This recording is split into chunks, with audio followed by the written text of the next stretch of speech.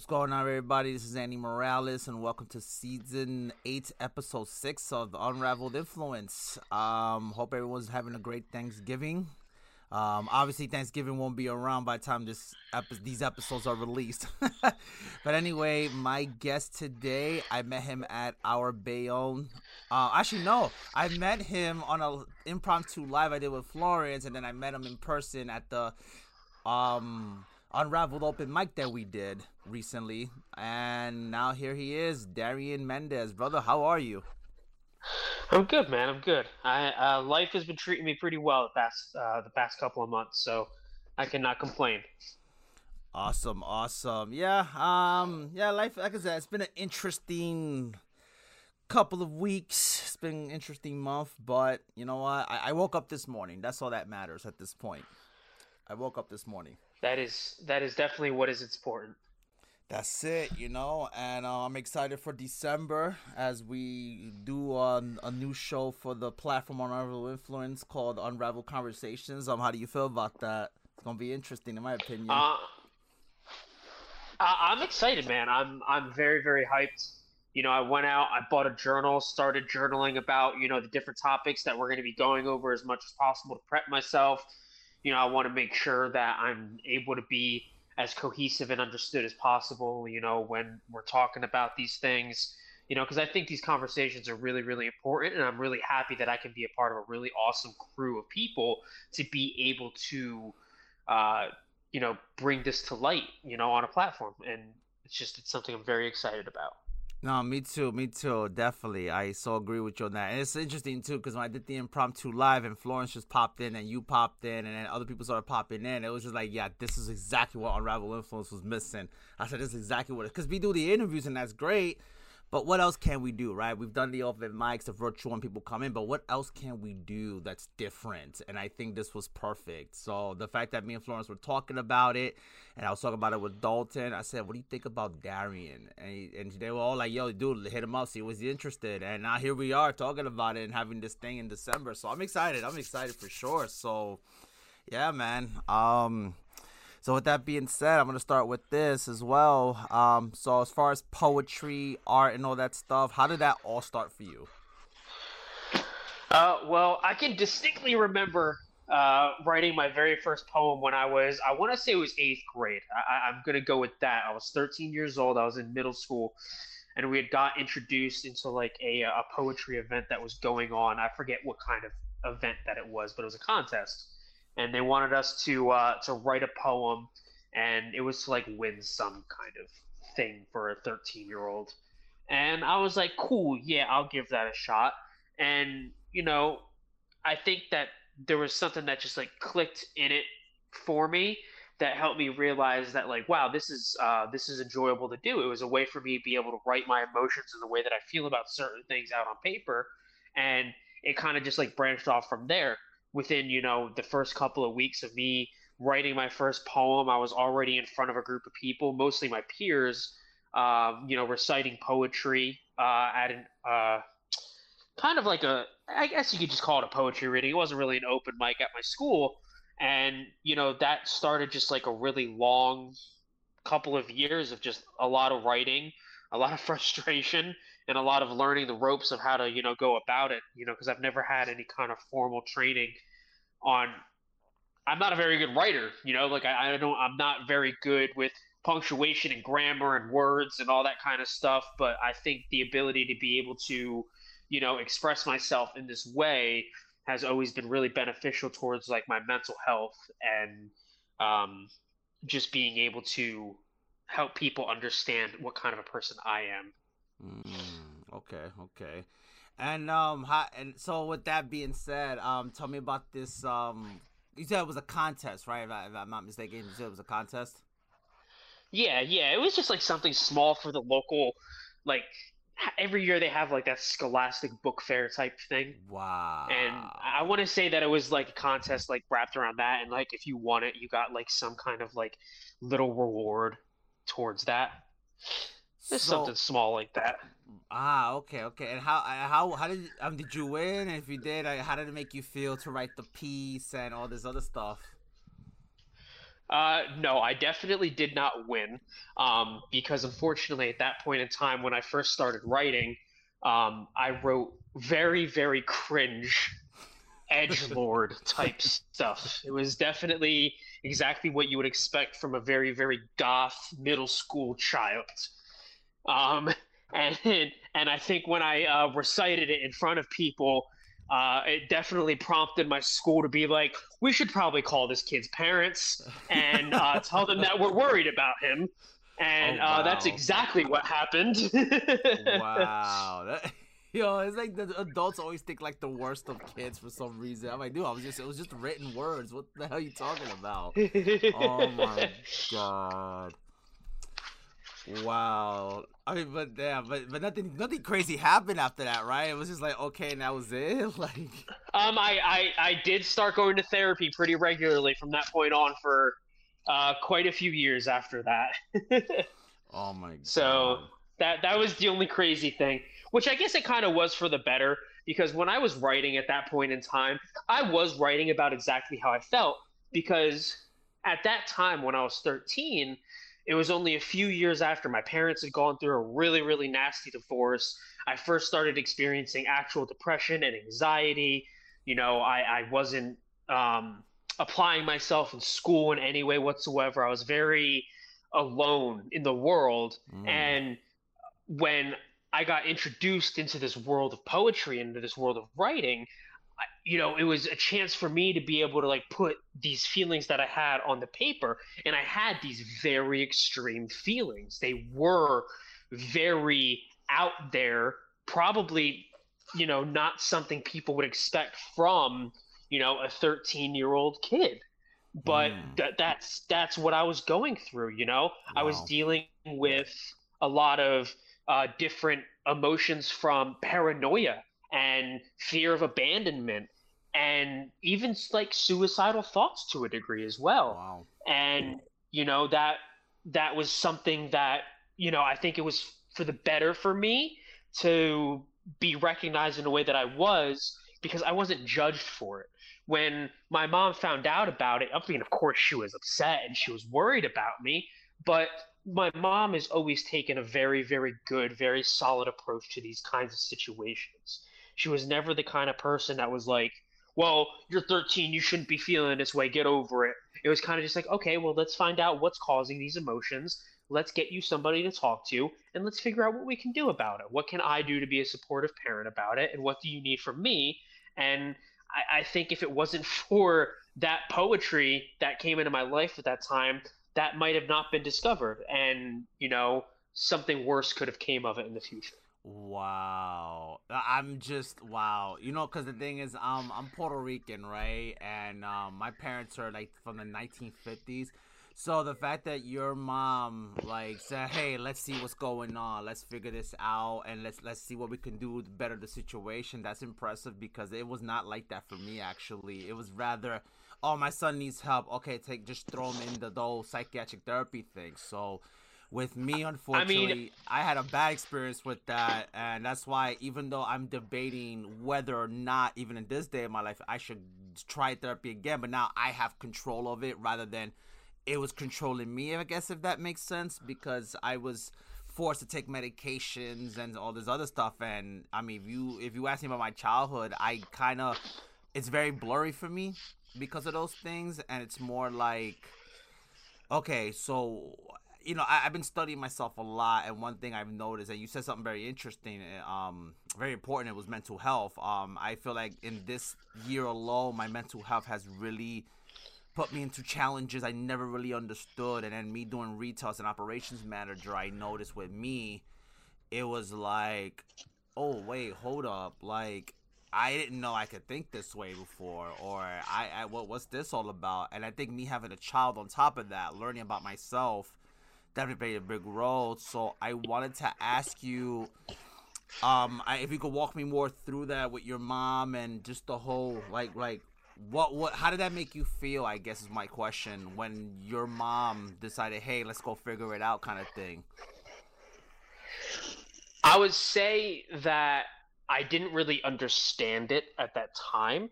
I wasn't really aware that these were abnormal emotions to be experiencing in the extreme way that I was.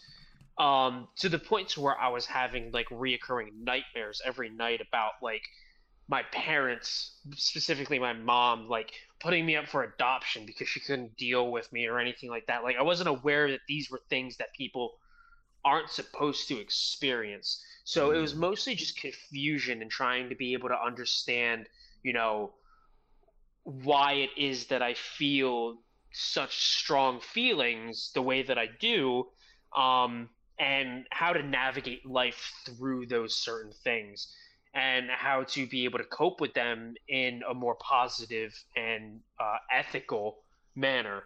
Um, so it was a really long road. I'm still traveling down that road. I'm 28. That was 15 years ago.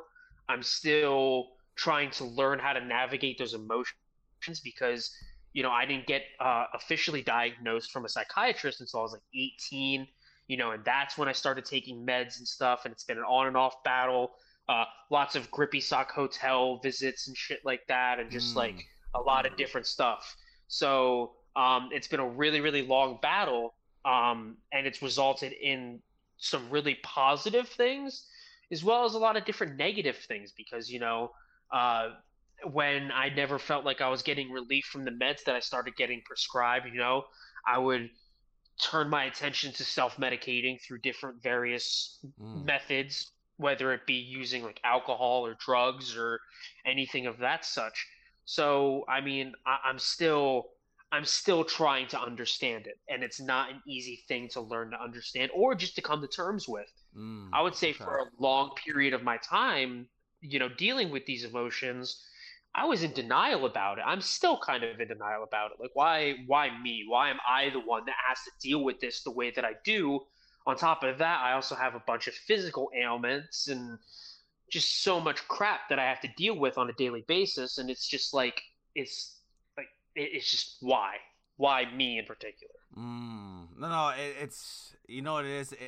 I'm listening to everything you're saying, and I feel like for me personally, and I've said this in all the episodes. Like every time I hear a guest on here and they tell me their story, and I think this is what I love about what we're doing now too. Is I'm always learning all the time. I'm always learning about something new, or I even learn something about myself just even hearing that, because that's how I felt actually.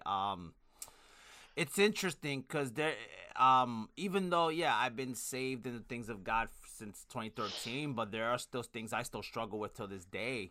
It's the whole me trying to understand why am I going through this, what is going on. Like when I like even when I was in the world, before 2013, or even things leading to that, like what you said about alcoholism and stuff like that, that was kind of me too. Because once I broke off from the medication, it was kind of okay. Like, what do I do now, right? Because I did get to a point in my life where I was I don't want to say, I guess because I kind of broke whatever walls my dad put on me, and it's not on purpose.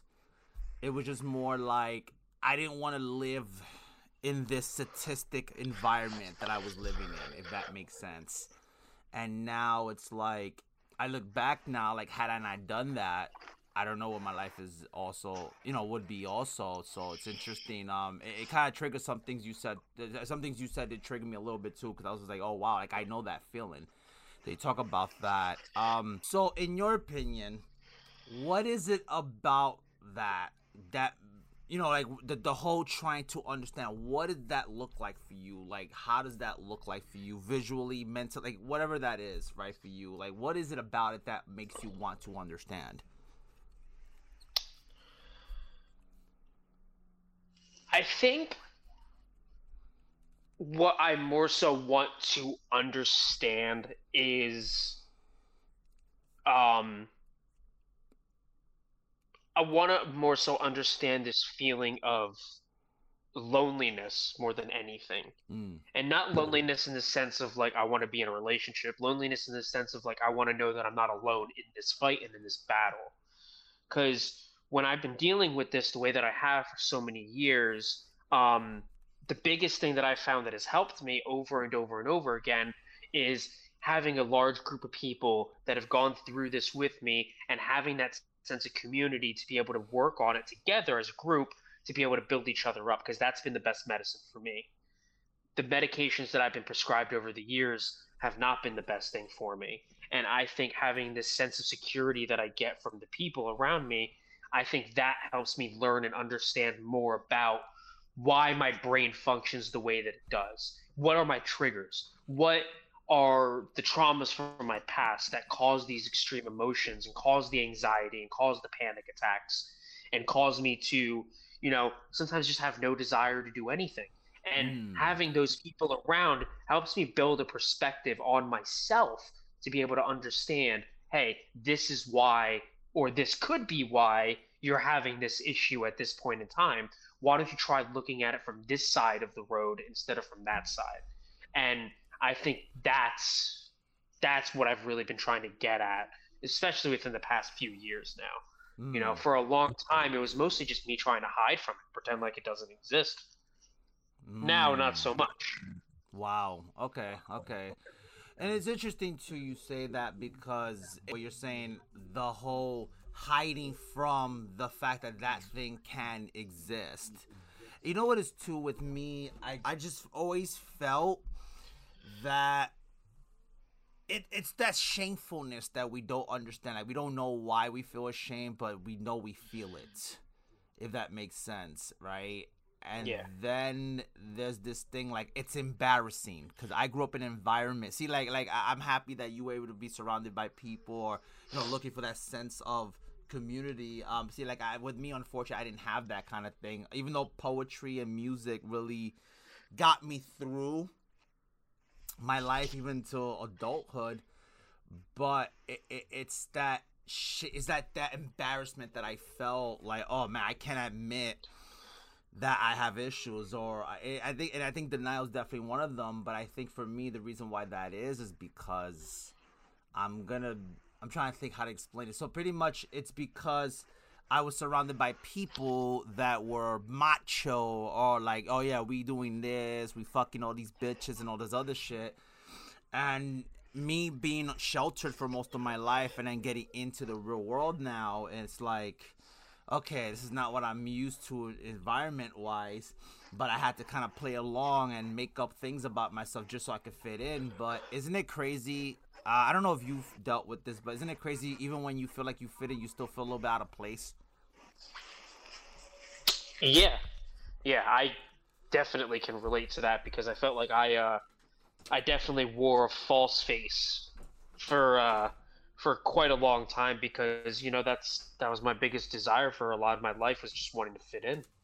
I always felt so alone that I would do anything to be able to be accepted by the people that I desired to want to be like or thought I wanted to be like. That was a very common thing for me.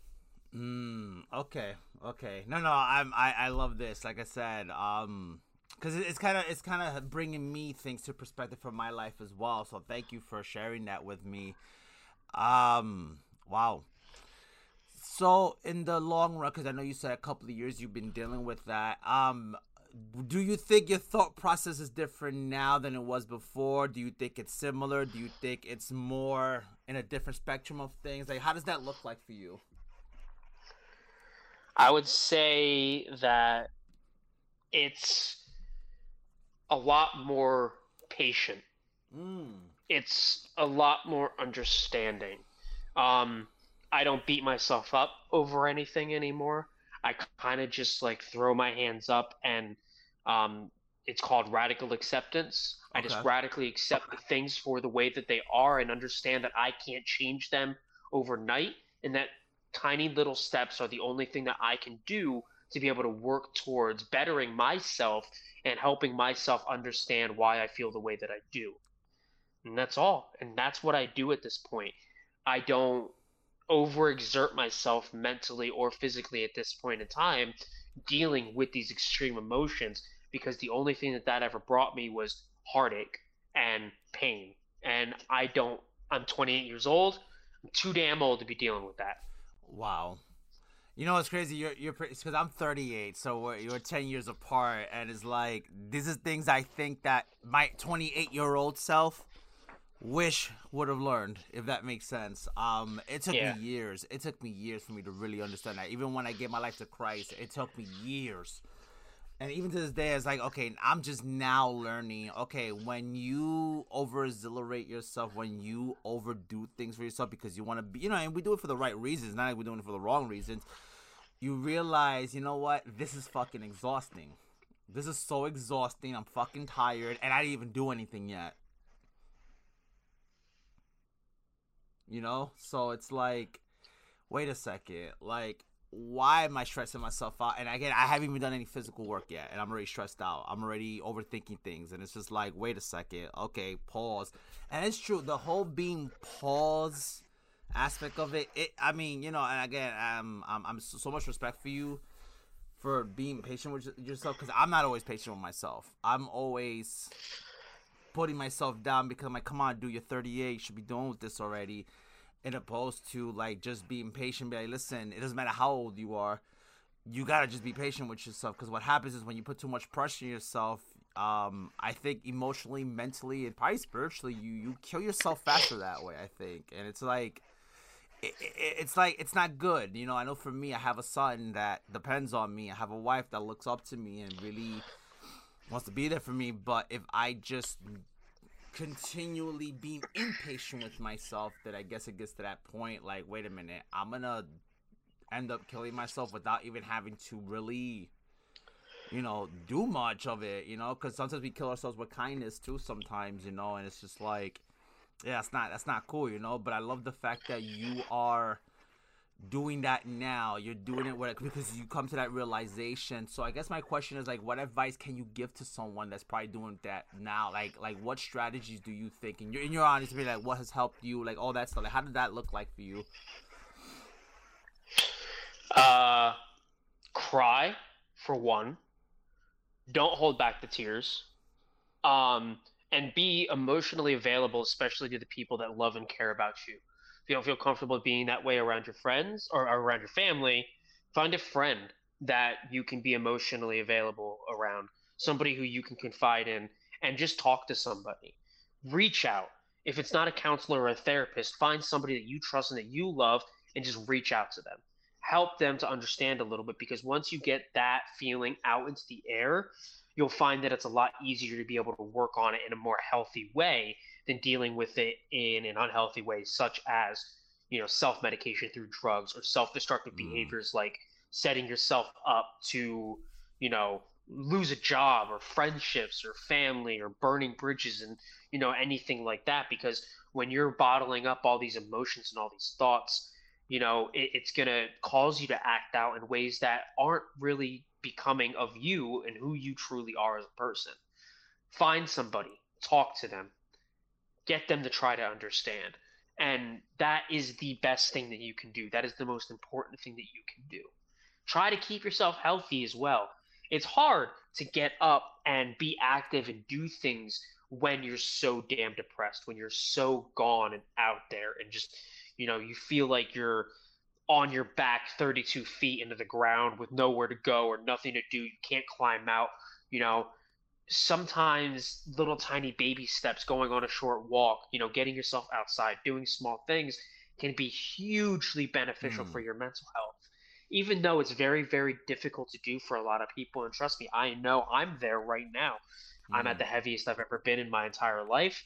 And I'm someone who used to really take care of myself. I Wow. was, an avid gym goer. I worked out every day. I was super healthy. And, it's hard to lose sight of those things. But I mean, there's so much that you can do to take care of yourself physically, spiritually, mentally, that'll just like make you feel so much better. And I think it really, really starts out with reaching out, Yeah. talk to somebody. That's the best thing you can do. Wow, amen to that.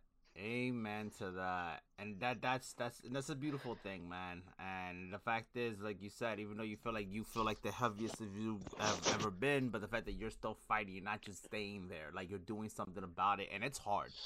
That struggle is real, man, and so much respect for you for that. I guess I wanted to ask if you have a piece you wanted to read to us to give the audience an idea of your style of writing, and we could talk about that as well. Yeah, absolutely. Let me see. I have a couple here. Let me see which one. Um, yeah, I'll go with one of my newer pieces that I wrote. Sounds So good. I wrote this piece for my feature that I had at 610 Poetry in Emmaus two weeks ago now. I want to say that was 2 weeks ago now. And I titled this one "Fight." It's not super long, but it's a little bit of a longer piece. Um, and well, this is how it goes. Uh, if I believed everything I saw on TV, I'd believe I could be truly free. Free from this spineless society being ruled by 100-year-old wretches, fighting for a place to compete in the never ending race of late stage capitalism, holding my mental anguish hostage. 12-hour nights half the year, and I can't even breathe without a puff of my own fear, forever filling my sad sack shit for a brain. Caress my back and calm me, but I'm stuck swallowing this drink, all just to forget this fight I can't shed light onto. Another night I bleed, not physically, but spiritually, for I fall for thee deeper each week. Am I slowly conforming, or am I rebelling further? A fight that will never end as long as differences divide the masses with promises of false hope. Fight with me, and we will see a future of knowledge and true freedom. Wow. And I wrote that um, while I was doing some um, just like some reading and general understanding about different political things that are going on around the world. Hmm. Because I mean, a lot of people aren't super politically involved, and I completely understand why. And I know why people don't want anything to do with politics, and I understand a lot of people don't understand it. But unfortunately, as much as politics suck, it is a very important part of our life. It is Mm-hmm. something that rules everything about us, the laws that are governed, and everything. Um, and as much as it's unenjoyable for a lot of people, it's something that I found solace in a weird way, as much as it frustrates me. It's something that I enjoy learning and reading about. And, I wrote this more so as a way to be able to help not only myself, but other people understand where I feel like I stand in the world as a single individual, which to me isn't really much. I'm just a small speck in the overall world of how things are and how they're ran. And the frustrations that I feel about living in the society that I live in, you know, the division that is caused between, the different political parties and constant fighting between everybody, you know, I have these really, really strong beliefs that don't really align with the way that the country is being ran. And now I'm working like this hardcore blue collar factory worker job, and it's like, am I throwing my beliefs to the side? Am I conforming to the world around me, or am I doing this in a way to be able to learn more about my quote unquote enemy, to be able to rebel further and harder and make people understand my side of things and where I'm coming from and why I feel the way that I do? It's just, it's a never ending battle that I think needs to be had and will always be had. And I Hmm. don't mind putting myself on the front lines for that in any way. Wow. Okay. Hold on. I gotta process all this because that is wow. I never saw it from that perspective. Because you see one. I like to. Wow. Okay. I gotta process this because this is wow. Um. Wow. Wow. Okay, so I need you to talk to me more about all that because that is very intriguing. That's very interesting. That you are like, cause you feel like you work at this blue collar job, and you feel like you might be just conforming to their ways, or are you really thinking about? Okay, maybe I want to see a different perspective so I can understand, so I can fight harder. Can you walk me through that? Cause that is very interesting. Yeah, yeah, for sure. So, I mean, let me preface it by saying, like, I mean, obviously, I live in the United States. I live in Pennsylvania. The United States is a capitalist country. that is the way that our economic system is ran, and that's how everything works here. And I have completely different views on how I think economically a country should be ran. Um, so I think that when it comes to certain things, such as the way people are worked, how they're underappreciated and undervalued in these positions and in these jobs, I think that I enjoy stepping into those fields to be able to get a feeling and understand for how the underappreciated working class individual deals with certain things every day. I love talking to my coworkers and understanding how they think certain things should be done and how certain things make them feel. And I think that a lot of those times, those situations just they truly strengthen my arguments for how I think things should be in this world around me. And then I can use other people's personal anecdotal experiences as a way to be able to help fight for certain things, mostly at the local politics level, because I think that's where the most important things are being done at. We need to Mm. focus on local politics a lot more than we do the big things that are going on around us. We live in a world right now where people are struggling. Look at the Yeah. price of cars, the price of Mm-hmm. housing, the price of food and gas and everything around us. It's ridiculous. And the price of cars is even going up even more now. And the state that we're in is insane. And people working day in and day out at these miserable, horrible jobs that they don't even want to do, but they have to do it Mm. because you need to eat, you need somewhere to live, you need to have some kind of, income coming in so that way you can do the things that you enjoy doing. So that way you don't want to freaking, you know, run into traffic or something like that.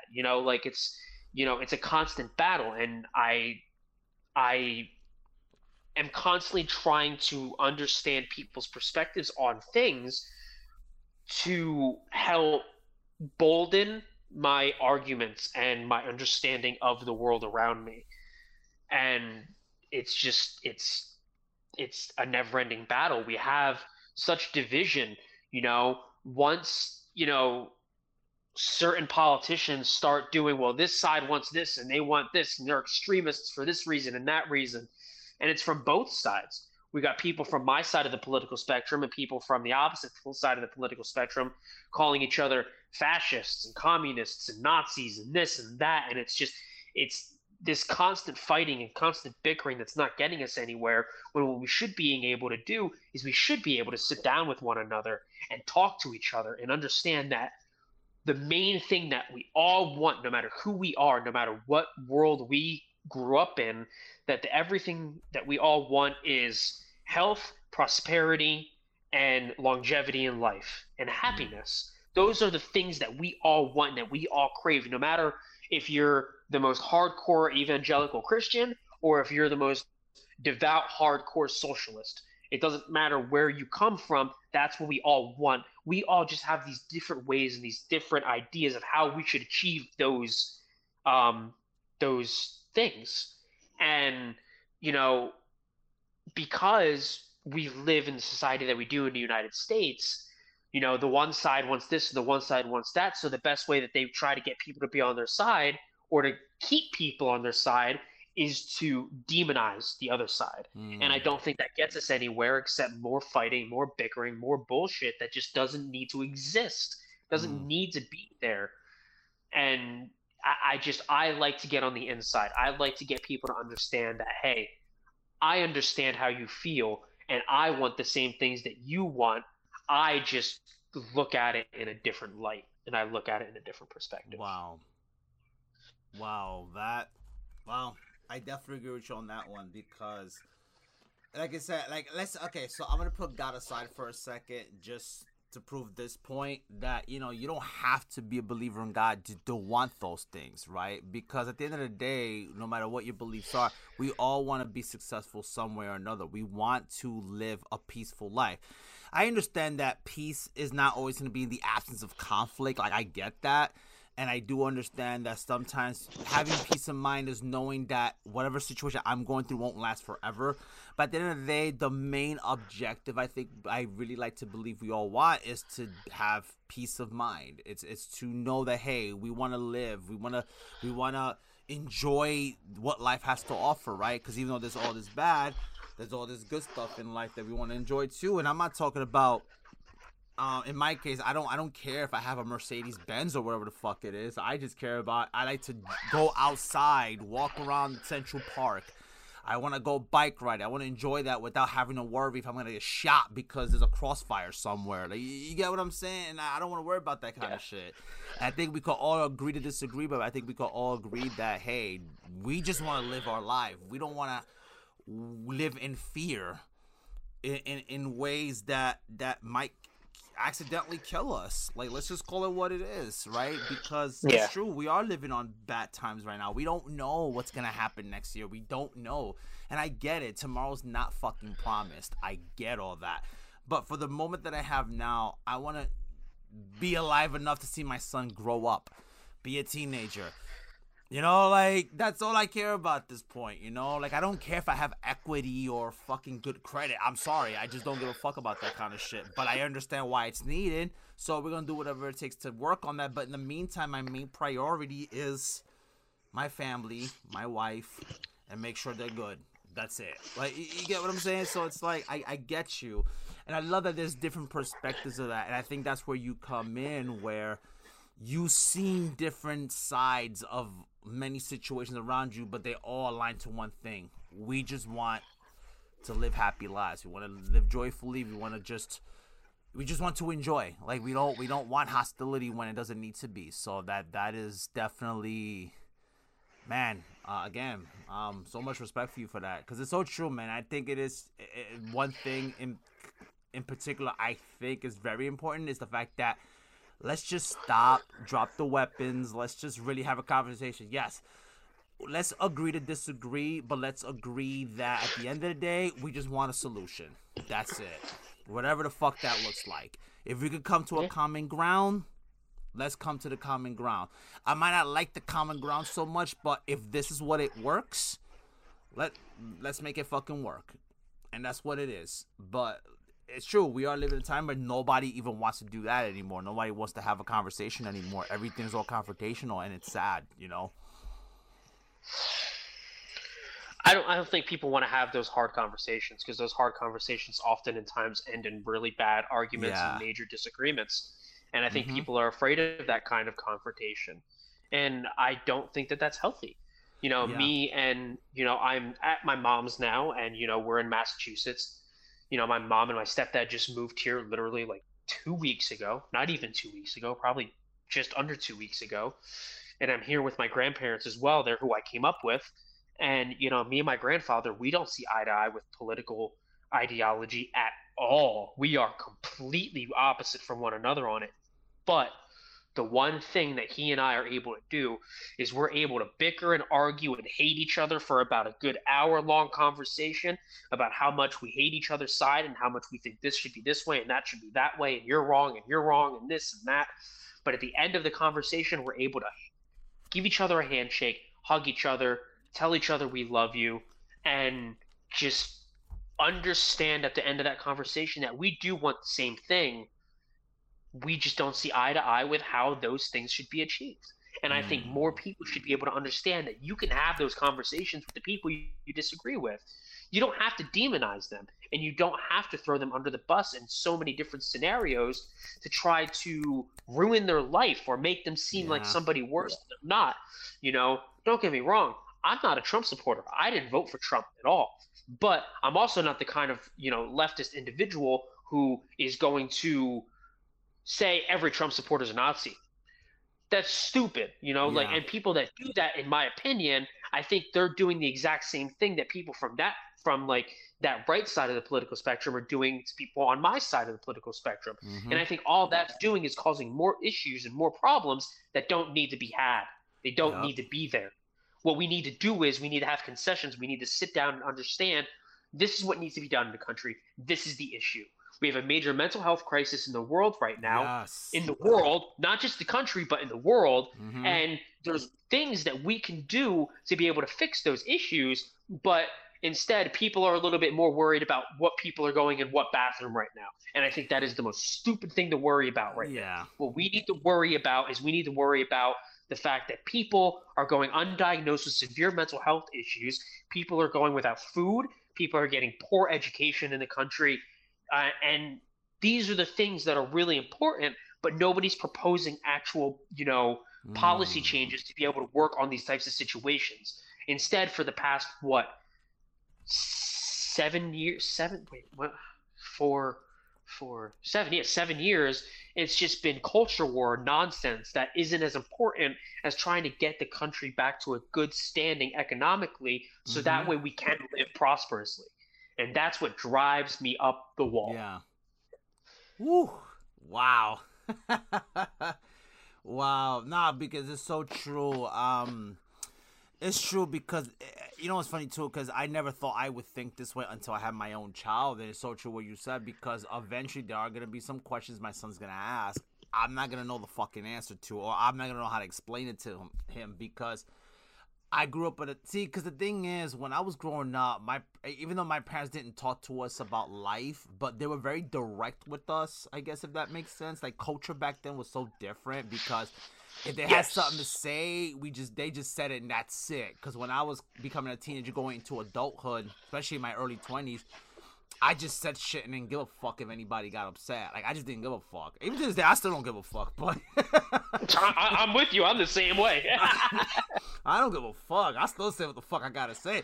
But it's so crazy how in today's society, even though I don't give a fuck, I have to learn to somewhat give a fuck in a way that I'm not offending somebody. I'm like, damn, but like, even if I offend you, I feel like that's a you problem, not a me problem. But it's like, damn, God forbid. It's like, you can't even be fucking PC anymore. And I'm like, yo, what the fuck is going on? Like you said, Yeah. we're worried about what bathroom exists and why. Like, if you go to New York now, because my mom lives in New York, so if you go to Penn Station, there's no such thing as a men's restroom anymore. Now it's just fucking genderless bathroom and a woman's bathroom. Yeah. When But I was growing up, it was just called a family restroom. yeah, like it's if you're in the mall, there was that other restroom. Yeah, there was the middle room. There was that middle restroom. That's usually you would take the baby in to change the diaper or Yeah. whatever the case was. Yeah. But the fact that there's a raging war of violence about that rather than what's more important, right? There's the stuff with Hamas. There's the stuff with just the economic crisis that we're dealing with right now. People can't get fucking jobs. Mental health. Yeah, you're right. Mental health is fucking crazy. Like I try my best to live the best I can. But yeah, but mental health at work too. For me personally, it is stressful. Like the minute I put my shoes on to go to work, I'm already fucking angry. My wife's looking at me like, babe, you gotta get another job. I'm like, yeah, I know. It's hard because I'm not gonna leave a job for less either. I mean, I could probably Yeah. handle $1 or $2 less, but I can't go anything less than that, right? And it's just like Yeah. it's hard because there are good jobs out there, but they just have shit pay. That's what's come down Yeah. to. They want you to do all this shit for shitty ass pay, and I'm like, dude, that's not how the fuck you can't live off that. I'm surprised in Jersey, the cost of living, you have to be making at least 15 an hour at least, but even that's not even enough. I know people at work that they work with me, but they don't have a place to live. They sleep on the fucking train. Like that's just the reality of it. Maybe if things were provided a lot better, maybe we wouldn't have the homeless rate the way the fuck it is. Everything I see in California, I'm hearing about that. It's happening in New York now. Like if you go to the BQE, there's fucking tents underneath the Brooklyn Queens Expressway. Because there's like a parking lot that they can park your cars. I don't see parked cars there now. I see fucking homeless people in tents underneath that shit, and cops are just there like, okay, like it's whatever. No, it's not whatever. Like this is why This is a crisis. this shit is happening, and it seems like let's say okay, even if the country did give a fuck about that, they're coming off as if they're not giving a fuck. That's how it comes off as. So how am I supposed to think? I'm gonna think you don't give a fuck. Yeah. And it's crazy, but you want to fight about whose gender's what. I get it, it's what it is, but we should be worried about the economy. Like, how can we make this shit better? Like, that's my whole thing. Because the authority figures when my son's generation gets older, they're going to be this generation today. And this generation, I'm sorry, they're not where they need to be. I'm sorry. Like, that's the truth. Yeah. And I'm like, Dad, they're going to be the authority figures? These are going to be the kids that take care of me? Like, This is fucking crazy to me. Because there's no, I think they've been lost a sense of direction. That's what I think it is, and I don't want to bash anyone, but I kind of blame this country for that because they're allowing shit to happen when it shouldn't. Like you said, we're worried about things we shouldn't worry about. So I definitely, I don't know. That's just how I see it. Honestly, yeah, like I don't know too much about politics, but I just know enough to know that it's like, damn, this is not where we have to be. We have to be somewhere else. But yeah, it's yeah. See that I damn, I'm so intrigued right now because of what you were saying about the whole perspective of things. Okay, so if you wouldn't mind reading like another piece. Yeah, of course. So so I was in rehab in January. I went into rehab January 17th, I think it was. Um and I wrote this piece while I was in rehab. This was my first piece that I wrote after like a 10-year hiatus of not writing anything at all. This piece is called Hope. I've read this in front of people pretty often now since I've been out of rehab. So a few people have definitely heard it, but it's definitely one of my more favorited pieces that I've written myself. And yeah, so this one goes: Situations arise and planning fails. Will my own happiness ever avail? Deep resentment fills the void in my stomach as I finally come to radically accept the truth of the world around me. A smile appears on my face as I come to terms with the inevitability of friendships coming to a halting stop. I strive for bettering myself in a never-ending battle with my own shortcomings. I slowly slide into the unknown as I grab for progression and desperation for a new future that's no longer filtered through the lens of alcohol. A new face emerges, gifted with knowledge and a new hope for a brighter future.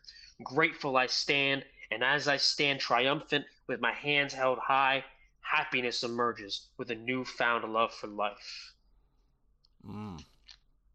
Wow. Yeah, and I remember you reading that piece at the open mic that we did recently too, and yeah, and it's like you said, like when you have that sense of hope, now it's like, okay, it changes perspective in a way that's never seen before. So the rehab, right? Like because you say you had a hiatus of not writing poetry and stuff like that. What was it like to pick up that pen again and to start writing again? Like what did that transition look like for you? It was like I opened up a door that had like a big bright light shining on it. Mm. That was like I was constantly being pointed towards it over the years, and it was like, you need to do this, you need to do this, you need to do this, and I just never did because I was too distracted with life and my addiction and you know my own shortcomings and my failures, and I was too surrounded by it that I never had the motivation to pick up the pen again. And when I did, and I started writing, it flew out of me. It fell out. It was just like it was natural. It was like it was always meant to be, and it was such a beautiful feeling. I felt, I felt home. Mm. That's the best way I can describe it. It felt good. And then afterwards, it felt like a weight was lifted off my shoulders. It Wow. felt wonderful. It was just like, wow, why did I ever stop doing this? It brings me so much comfort. It's so cathartic. It's it's a necessity in my life now. And Mm. even though, compared to a lot of the other poets in the community, and there's a lot of them, I definitely don't write as much as they do. Mostly because I definitely have like a perfectionist style of writing, and I'm very hard on myself, and I have a very specific style of poetry that is definitely much different from everybody else in the scene. I like to call my style of poetry more of like a poetic monologue more Okay. so than anything, because I don't think that I write in a specific, you know, defined style of poetry since there's so many different types.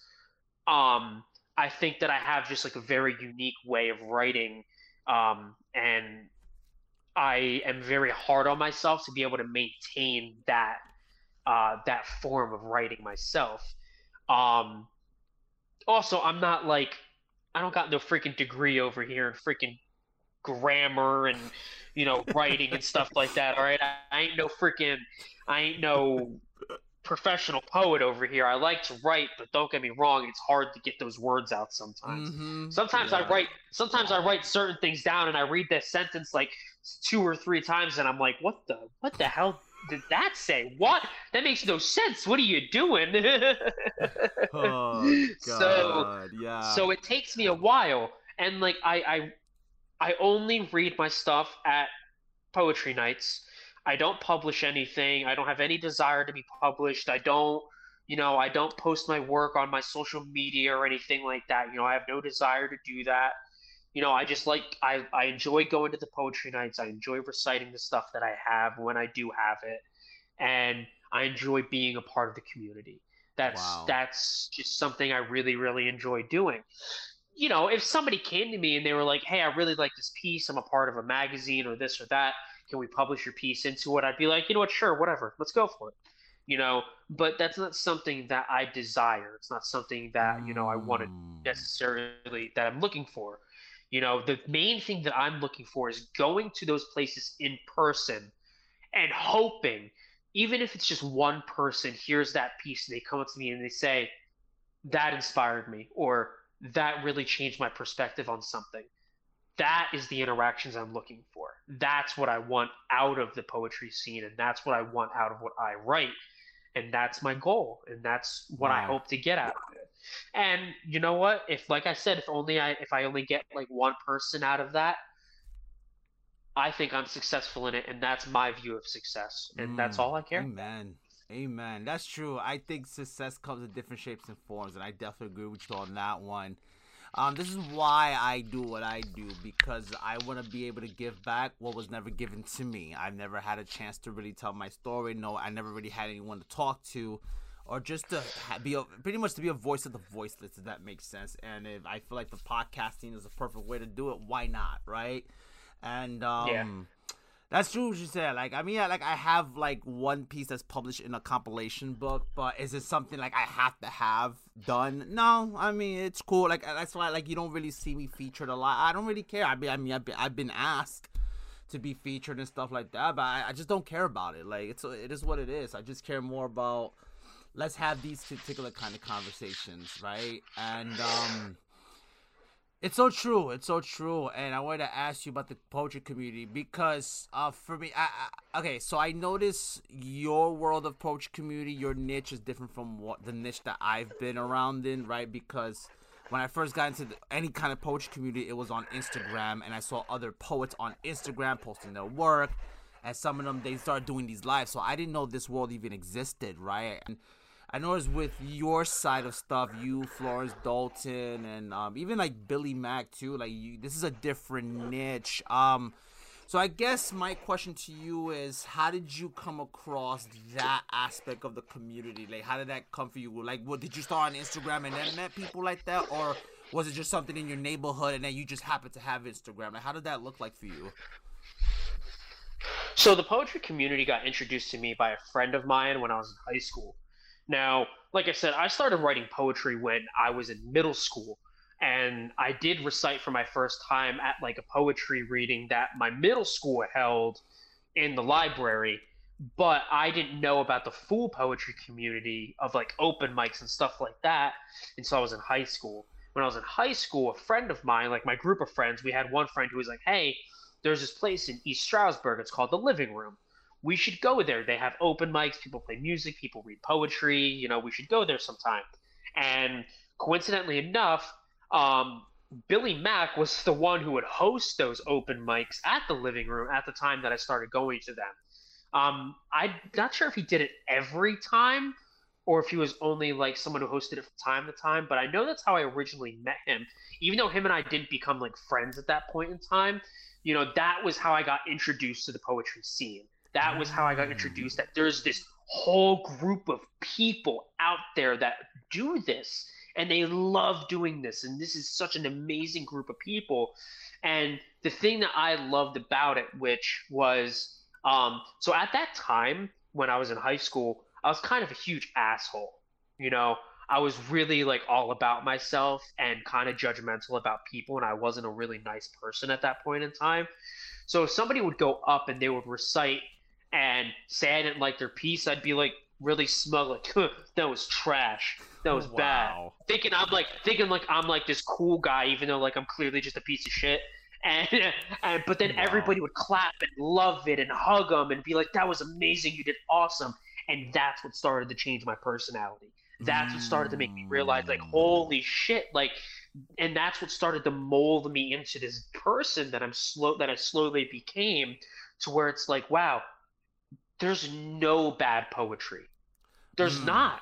Yeah, I There's definitely only agree. just there's only just this perspective that people have on everything, and that's the beauty behind it. Yes. That's it's gorgeous. And now I can't tell you the last time I heard a poem where I was like, wow, that was trash. Because I don't hear them anymore. I just hear this Mm. person's perspective and their experience, and that warms my heart. I get goosebumps Yeah. when certain people are up on stage reciting, like Florence, like Michael Demand, like, different people. I get inspired. I hear Yeah. them and I get the hair stands up on me, and I'm like, holy shit. I'm like, damn, I am so mediocre. I'm hard on myself now. I look at my poetry when I hear certain people reciting, and I'm like, damn, I'm trash, man. I need to get better at this. Whew, these Mm. guys are amazing. Like, and I hear them Wow. and I'm like, damn, their words are so powerful and I love it. And, even the young kids, there's people that are coming into the poetry scene all over the place, and they're so much younger. They're amazing. Their way with words is just like so breathtaking. And I'm like, damn, I wish I could do what these kids Mm. do. Yeah. And it's just, oh man, as soon as I got introduced into the scene, I was like, this is gonna be the rest of my life. This is what I want Wow. to be a part Wow. Wow. That I haven't said this in a long time for everyone that knows me. So yeah, that's a sexy situation right there. of. That's a very sexy ass situation because that's you know what's funny, that's all I ever wanted, to be honest with you. Like that's all I ever wanted because yeah, I'm from Brooklyn, New York, so New York, yeah, poetry is very popular, but I always thought, oh, you have to know someone to be a part of something like that, or you had to sign up to some kind of club. That's the way I thought it was, because I would read these pieces by all these poets, and I'm just like, damn, but how could I be a part of some kind of movement of some sort? So again, I didn't know. Again, like what you're saying, I didn't even know that word even existed, and to think I met you through Florence through a live, which is interesting because now my niche of the community is a whole different spectrum, right? Because I didn't know that the virtual aspect of it even existed, right? Because I would look up hashtags. Thank God for hashtags. Whoever invented hashtags True. is holy shit. You write Preach. poetry, there's like billions. I was like, what the fuck? So I Yep. click on different profiles. I'm like, yo, some of these pieces are fucking badass. Like, oh shit. Like, there's a difference between, let's say, because I don't think there's such thing as a bad poem. I look at it more like, okay, that's just not my cup of tea. But doesn't mean poetry is bad. I just think, okay, this is not my style. Okay, whatever. Yeah. But I'm intrigued by it because I'm like, wow, but the fact that someone could be in their brain to write something like that. Like, I know one genre of poetry that I fascinates the shit out of me is fucking surrealism poetry. That fascinates the shit out of me because they'll say things that I'm like, what the fuck is he talking about? But the words they use and how they use them is fucking fascinating. Like, wow. Like, are you kidding me? I Yeah. wish I could write like that. But yeah, but as far as the niche, I saw the whole virtual aspect of it, especially 2018, 2019, especially going to 2020. I think the pandemic was a very interesting time because everyone was going live. Everybody was doing a thing. But again, I didn't know all these people you mentioned, Florence, Billy Mack, and you said Mike Demand was the other guy? Yeah. Like, I didn't know who any of you guys were until, again, it's so interesting how if we play our cards right, you put the right pieces to the bridge, you could meet the right people. Because let's be honest, had I not rebranded this platform, back in 2020, it was under a different banner name, and had I not rebranded this and restart the podcast portion of it back in January, pretty much, I don't think I would be here having this conversation with you in particular because it's so true. It's such a beautiful thing. And let's be honest, right? Nothing is not always rainbows and flowers and shit. It's not always like that and rainbows and shit like that. but you make the best of these things. And what I love is the fact that it's because of you, right? You, Florence, Dalton, you guys, that I know now, oh, wait, there's another world outside of that.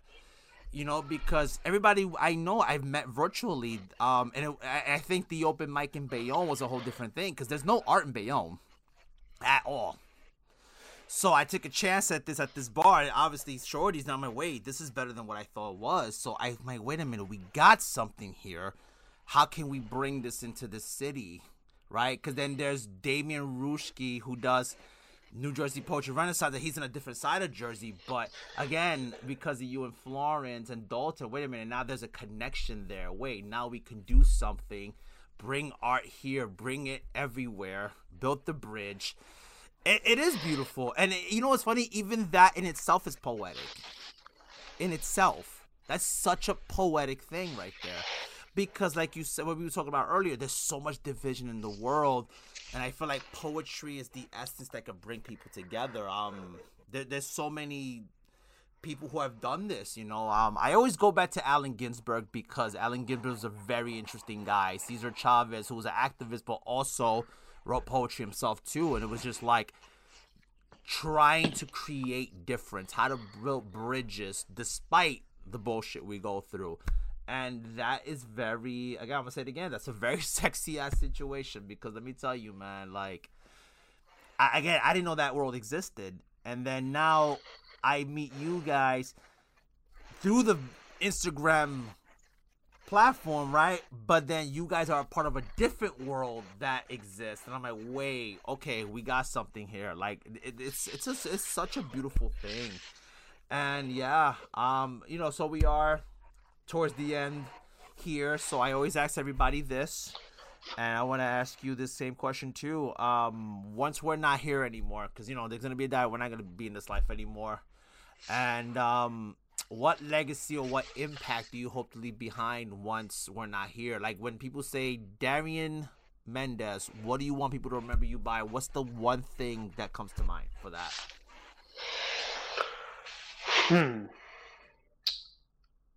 Damn, I never thought about that. I think the one thing that I would want to be remembered for is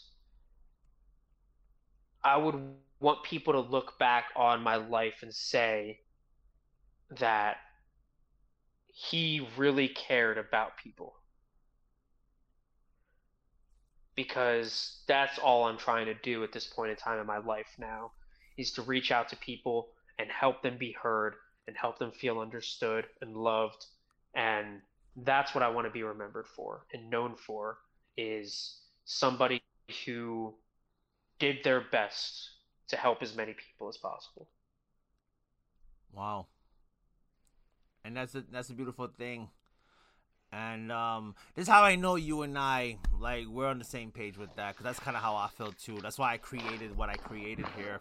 It's not just it's for all of us, like I said, because I want to hear your story. I want to hear people's life, because I know there's people in this world that don't know that this exists. If I could bring it to their life, to their surroundings somehow, hey, let's what do you want to talk about? And that's the truth. What do you want to talk about? What do you want to touch on? Let's just have whatever conversation exists, because you know what? There's conversations that need to be had. There's stories that need to be told. And it's like I said at the open mic, we need to be loud, because we are living in a time that everyone wants to silence everybody, and I'm fucking tired of it. I was like, no, I'm gonna be fucking loud, whether you like it or not.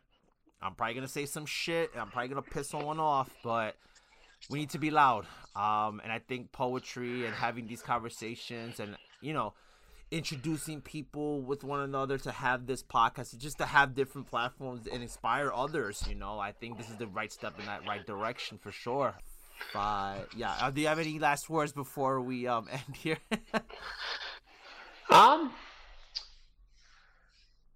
The only thing that I think that I would like to say to anybody that listens to this is, don't forget, if you're in a bad state of mind and you're in a bad place, don't be afraid to reach out to somebody.